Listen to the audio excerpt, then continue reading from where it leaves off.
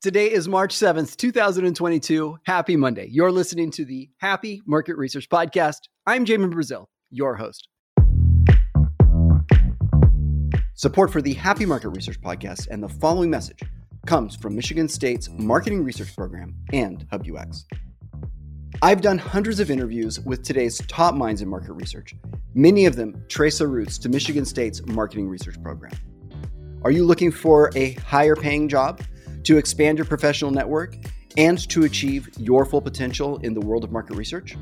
Today, the program has tracks for both full-time students and working professionals. They also provide career support, assisting students to win today's most sought-after jobs. In fact, over 80% of Michigan State's marketing research students have accepted job offers 6 months prior to graduating. If you are looking to achieve your full potential, check out MSMU's program at broad.msu.edu/marketing.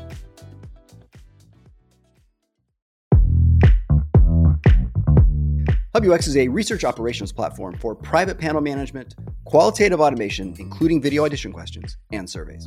For a limited time, user seats are free. If you'd like to learn more or create your own account, visit hubux.com. Okay, this is episode 512 of the Happy Market Research Podcast, and according to iTunes, Doja Cat, Get Into It, Yeah, is the number one song across the globe. Now, if you have kids in earshot, you may want to skip ahead 20 seconds. There are some explicit lyrics which I am a little bit embarrassed to even have on the show, and that's coming from somebody that's Gen X, right? I mean, when we would do trick-or-treating, our biggest fear, they would put like razor blades in our apples. I mean, there was just a lot. We had lawn darts. I mean, our generation's pretty hardcore, and yet this song makes me blush. So make sure that you put earmuffs on those kids.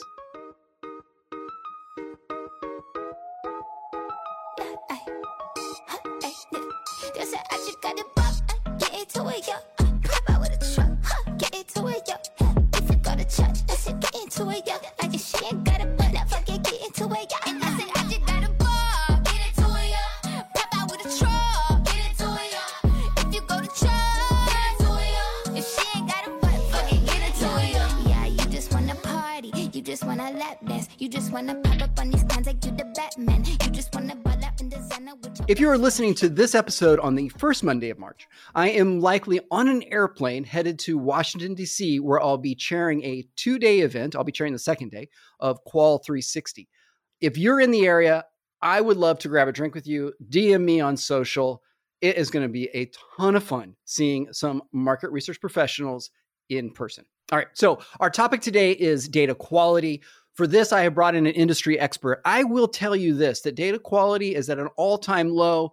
Our conversation is a little dark. If you need to find your happy place, don't fret. We do have some happier topics coming down the line, but you can always find a smile, at least I can today, with Doja Cat. And let's get into it. Yeah. Our guest is Dr. Leib Littman, Chief Research Officer at Cloud Research. Founded in 2015, Cloud Research is headquartered in New York and is a participant sourcing platform for online research and surveys. Prior to joining Cloud Research, Leib served as the Associate Professor of Psychology at Lander College. Sir, welcome to the podcast. Thank you. Thank you for having me. I could not be more excited about diving into the topic of data quality. It is the oil that, or maybe it's the sun that powers, thinking about like renewable energy. It is the power behind all of the insights that companies are using to make critical business decisions. At the center, we've seen a rise of automation, which has created this like hotbed for fraud, right? Because no longer are you able to disclose any sort of PII to research data collection platforms or to practitioners. Additionally, we really don't have any idea if you're purchasing from the marketplace or one of the marketplaces, you have no idea of really where the sample is coming from, unless you're, one of the maybe 300 people in the world that pays attention to that. So what's been really interesting to me is the research that I've done has netted about a 38% fraud rate in the marketplaces. and 18% fraud when I recruit from social media. And by the way, these are ads that are created on social asking people for their opinion as opposed to sourcing against, a known population of research participants. My question to you is, do we have a systemic issue? Yes, the issue is definitely systemic, and that 38% that you mentioned is very close to what many others have seen also, and pretty much exactly on the mark in terms of what we're seeing very consistently. There was a talk given by CASE as part of the Insights Association. CASE is this group that really cares deeply about data quality, and they did a fairly large study looking at fraud, and their number was exactly 40%. So very much similar to what you just mentioned. So it's definitely systemic, and it's definitely extremely prevalent. Yeah, the issue for me became super visible in 2018. I was at MRMW and I heard a talk by the chief research officer, I think.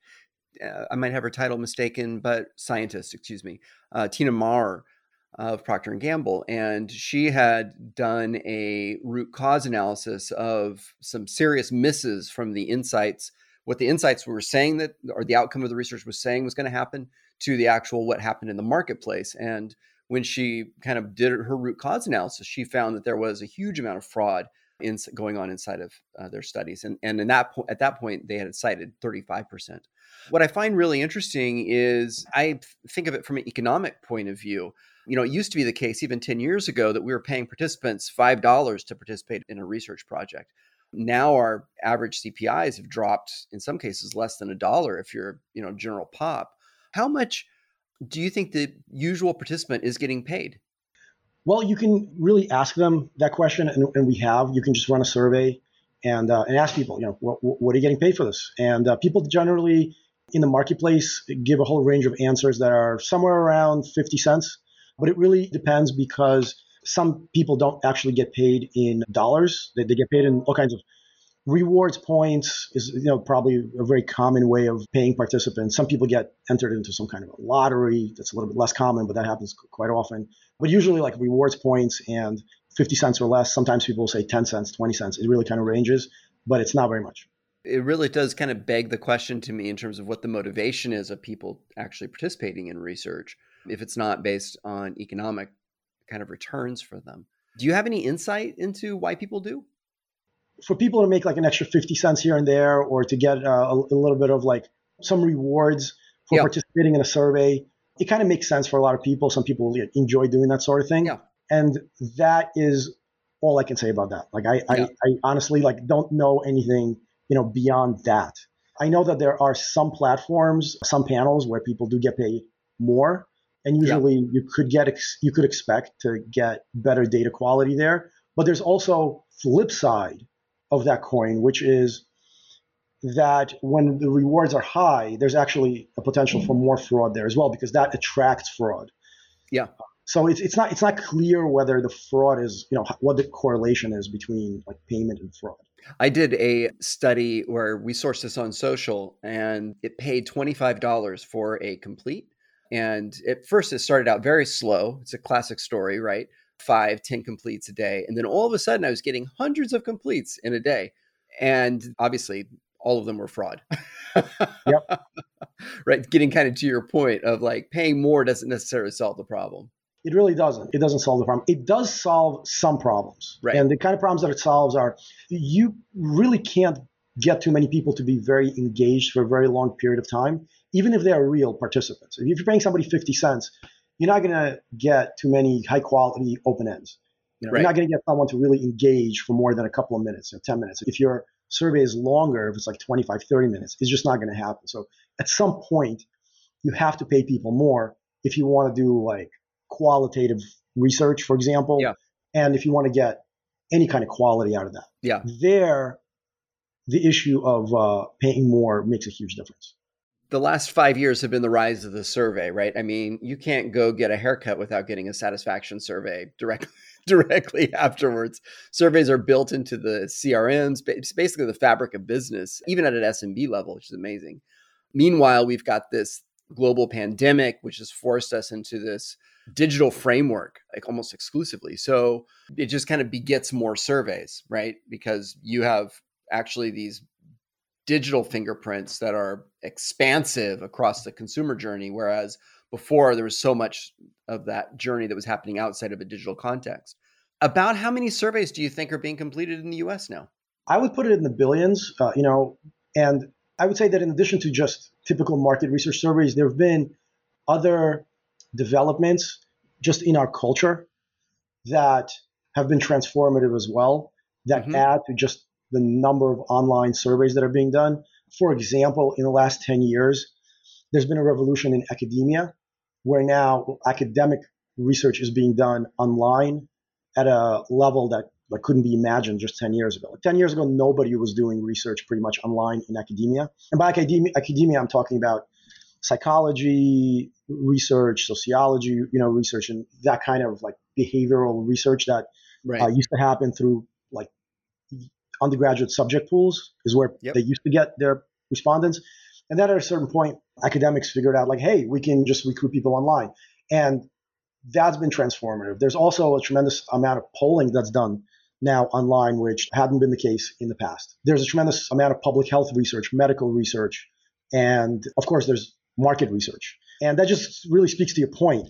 Our society is really becoming so dependent on online research more and more. And just thinking about the scope of it and how much we depend on the data as a society, as a culture, is really astounding. And when you look across all of these different domains, the academic, right, the polling, the market research, the medical research, right, pharmaceutical research, all that stuff, it's certainly in the billions. I mean, I was just talking to a client yesterday and they said like, yeah, the polling firm. And they said, we collect about 50,000 responses a day, right? That's like a single polling firm, right? Just one. So yeah, that's right. And we're entering into 2022 is an election year in the US. That usually means we'll see a volume increase of between 10 and 20% of completes, predominantly centered around political concerns. So just thinking about like the need expanding, right, of consumer insights or of participants to take surveys, like where's the supply going to come from? Yeah, that's a great question. I mean, in terms of polling around election time, everyone is having the same problems. It's not just online surveys, it's telephone surveys as well, particularly in very specific geographical regions in the United States, right around the time of the election last year. I mean, people, just non-response from telephone surveys was through the roof, like sometimes 99%. I mean, you just need respondents and you can't find them, and that introduces a whole bunch of bias. So I would say in online research, there's the same problem. There's more demand now than there is supply, and that's going to get stretched in the coming months as the midterm elections draw near. And exactly what the answer to that is unclear. I do think that offering better incentives can certainly go a long way to attract more people, right, to participate. But exactly who's willing to do that and how that's going to be implemented is a huge set of question marks. The other thing in relation to this question that also relates to fraud is that, what people don't realize is that much of their sample isn't actually real sample. Much of it is just noise. And part of the reason that people are reluctant to deal with this problem is because the demand is so high. It's kind of scary, but that's actually partly what's going on. Yeah, there's this research happens, it's like music, it happens in time. And there's a business decision, which is really kind of the end of the fuse, right? And so there's this tremendous amount of pressure that is created during the fielding stage of a project when you're getting your participants in, and to make sure that you're getting all those quotas filled, that it's quote unquote representative, et cetera, et cetera. And when you think mathematically, if in fact 40% are fraud, then for a fact there's a proportion of your 60% that are you're qualified, you're non-fraud, that actually are fraud. You're just simply not catching them, right? I mean, it's kind of like unfortunately, but data is a lot like a bucket of water more than this like really clear sideload individual person. And so subsequently there is this like ability for bad actors to get into the pool unbeknownst. And so what concerns me is, to your point, is that that's not going to go away. Like the pressure is not going to go away. We've got to get completes done in time. But we've seen this like decline in the amount of money that companies are willing to pay for quality participants. Additionally, we're seeing, this influx of private equity and venture capital funds in the market research space. And that's creating a lot of pressure for survey platforms and for operators to improve their gross margin. One of the best ways to improve your gross margin is simply by, marking up a complete. Let's say you're going to get $3 for that complete, but you're actually only paying $1 for it. That's a really good return, right, on that complete. And so like the incentive is really for the operator to go with the lowest cost and then kind of turn a blind eye to the quality considerations. Yeah, and exactly, and that's happening more and more. And at a certain point, the end client has to realize that what they're getting is just not what they need, right? I mean, Right. Very often what they're getting is just noise. It goes back to what you said before. They're looking for certain insights. They're looking for certain actionable kind of ideas, and the conclusions that they're drawing from their research can be completely false. And it is so easy to actually demonstrate this. It's just very often either the clients aren't looking for it, or they don't know exactly how to look for it, or they kind of just trust what they're getting. But there's an easy way to actually check. Like, for example, anyone can just conduct a survey, right, and ask a simple question in that survey, right? Are you a petroleum engineer? Okay, yes or no, just simple, yes or no, right? Now, maybe 1 out of 10,000 people is a petroleum engineer in the real world, but everybody will find that in their survey is going to be at least 10%. And that's best case scenario. Sometimes you'll find that it's 20%. And remember that if you're getting 20% saying yes, usually it's coming from just noise and randomness, right? So if somebody doesn't read the question, they have a 50% chance of saying yes or no. So if you get 10% yeses, there's another 10% who would, said no just by random chance.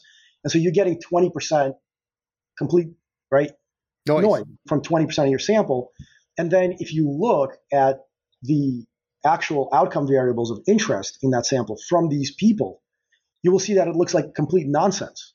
And it's mixing into your other data, and it can either dilute the signal that you're looking for, or it can completely invalidate your conclusions. It really depends on what the research question is. And I've seen so many examples. In fact, we just published a paper very recently where the CDC, right, did a study right at the height of COVID, where they did something similar. They wanted to know whether this was like in May of 2020, right as COVID was starting, and there was really a tremendous amount of concern. People were very scared, and the CDC wanted to know what kind of actions are people taking to protect themselves behaviorally against infection. So they asked people, they did a survey where they asked people, like, are you wearing a mask? Are you touching your face? Are you keeping distance?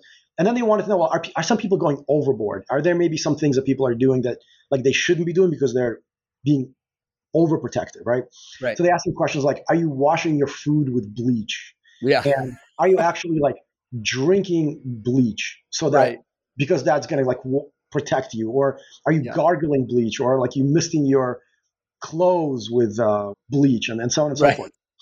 And they found this astonishing result, right? They found that 40% of their respondents said that they're doing one of these completely, insane, crazy things. And about 10% of people said that they're actually like drinking bleach and gargling bleach, right? So this is like astonishing. And what is much more bizarre, or much more just interesting from a societal perspective, from like a social commentary perspective, was that they published this paper in the flagship journal of the Center for Disease Control. And the paper over 2 days got picked up by over 150 news outlets around the world. Of course. Right? And basically, I mean, it was every CNN, Fox News, just any, and MSNBC, everybody was talking about it. And people outside of the United States were like laughing at how people in the United States are drinking bleach and, and so on and so forth. We looked at the data. I came across the study, and you know, as soon as I saw the data, I said to myself, okay, I don't even need to read the results section. I mean, I know exactly what happened, right? So I knew that, okay, they probably sourced their data from certain standard kind of places where people get their data. And, they didn't use any kind of protection and so on and so forth. And so at that point, I looked at the method section. Yes, exactly. That's exactly what happened. And then that day, I reran that study with our research team at Cloud Research, exactly using the same methodology, asking the same exact questions, but using basic standard protection. And then we ran the study with that protection and without. And we found without protection, you get exactly what they found, that 10% of people say that they were drinking bleach. Without it, not a single person actually claimed to do any of these things. So literally everything that they reported was just completely false. And this ends up in the CDC. It ends up in scientific journals. It ends up in the part of the news cycle. It ends up part of our culture. It ends up really being part of the national conversation. The things that we call quote unquote facts, right, come from, so much of it comes from market research data that's collected. And exactly. And so this is really the challenge. Great. I really appreciate the specificity around this. This is a great point you're making. So last question, what steps can researchers put in place in order to ensure that they don't have participants that are drinking bleach? Yeah, that's a great question. And there are a number of things that researchers need to be doing. At Cloud Research, we've actually developed a tool for protecting surveys against data. It's called Sentry. And what Sentry does is that it pre-survey instrument that basically participants have to answer a couple of questions, and based on their answers and based on some of their mouse movements and behavior and some other things that Sentry looks for, it identifies who's likely to be a good respondent, who's likely not to be not good respondent. And Sentry does a really great job of getting rid of like the vast majority of bad data. But if somebody wants to know what they need to do, like as a researcher, to really get clean data, so you need to have within your survey various kinds of questions, various kinds of, we call them like validated instruments that will identify who's the good respondent, who's the bad respondent. And it's really about using something that is validated. It's got to be accurate. It needs to have a low false positive rate, a high hit rate, and it needs to be structured so that it's kind of like embedded within different parts of the survey in order for it to be maximally effective. So those are the kind of things that really need to be within every single survey. And in addition, again, like there are various kinds of products out there that will help the researcher create a solution that's maximally effective. But it's really, people need to see this as really a partnership between themselves and whatever tools they use. You really need both, because there is no tool out there that can completely clean your data. So you can't like just outsource it to someone. It just doesn't, it's not going to work. It's got to be part of something that the researcher does, and you got to use the right tools. Yeah, I had a friend of mine who you might know, Vignesh from Research Defender. He told me fraud has to be managed. It'll never be solved. And I thought, like, that's exactly right from a framework perspective. And to your point, like thinking about Cloud Research sitting in front of the survey, by screening out a lot of the fraudulent participants early on, then you have the ability, or have a higher probability of having clean data on the back end. That's exactly right. You need a really good instrument that will be as effective as possible. And then as a researcher, you need to kind of also provide some of your own input and manage some of your own data. But I do think that it is possible to solve this problem. I don't think it's an unsolvable problem. I do think that it is something that needs to be managed, but I do think that we're getting much better at solving this problem. I think, like for example, at Sentry, it now cleans out for most surveys around 70% of the bad data, which is a lot better than getting, no protection. When you're just starting out, Yeah, exactly. And the survey questions that you put in there are going to be part of the solution, but you really need to start at the top of the funnel in vetting those participants early so that you can have a higher probability of success as they go through your survey. So I really appreciate you taking time with us today. Thank you for being on the Happy Market Research Podcast. Thank you for having me. I really enjoyed talking to you. Everyone else, our guest today has been Dr. Labe Litman, Chief Research Officer at Cloud Research. You can find his contact information and more information about Cloud Research in the show notes. I hope you have a great rest of your day.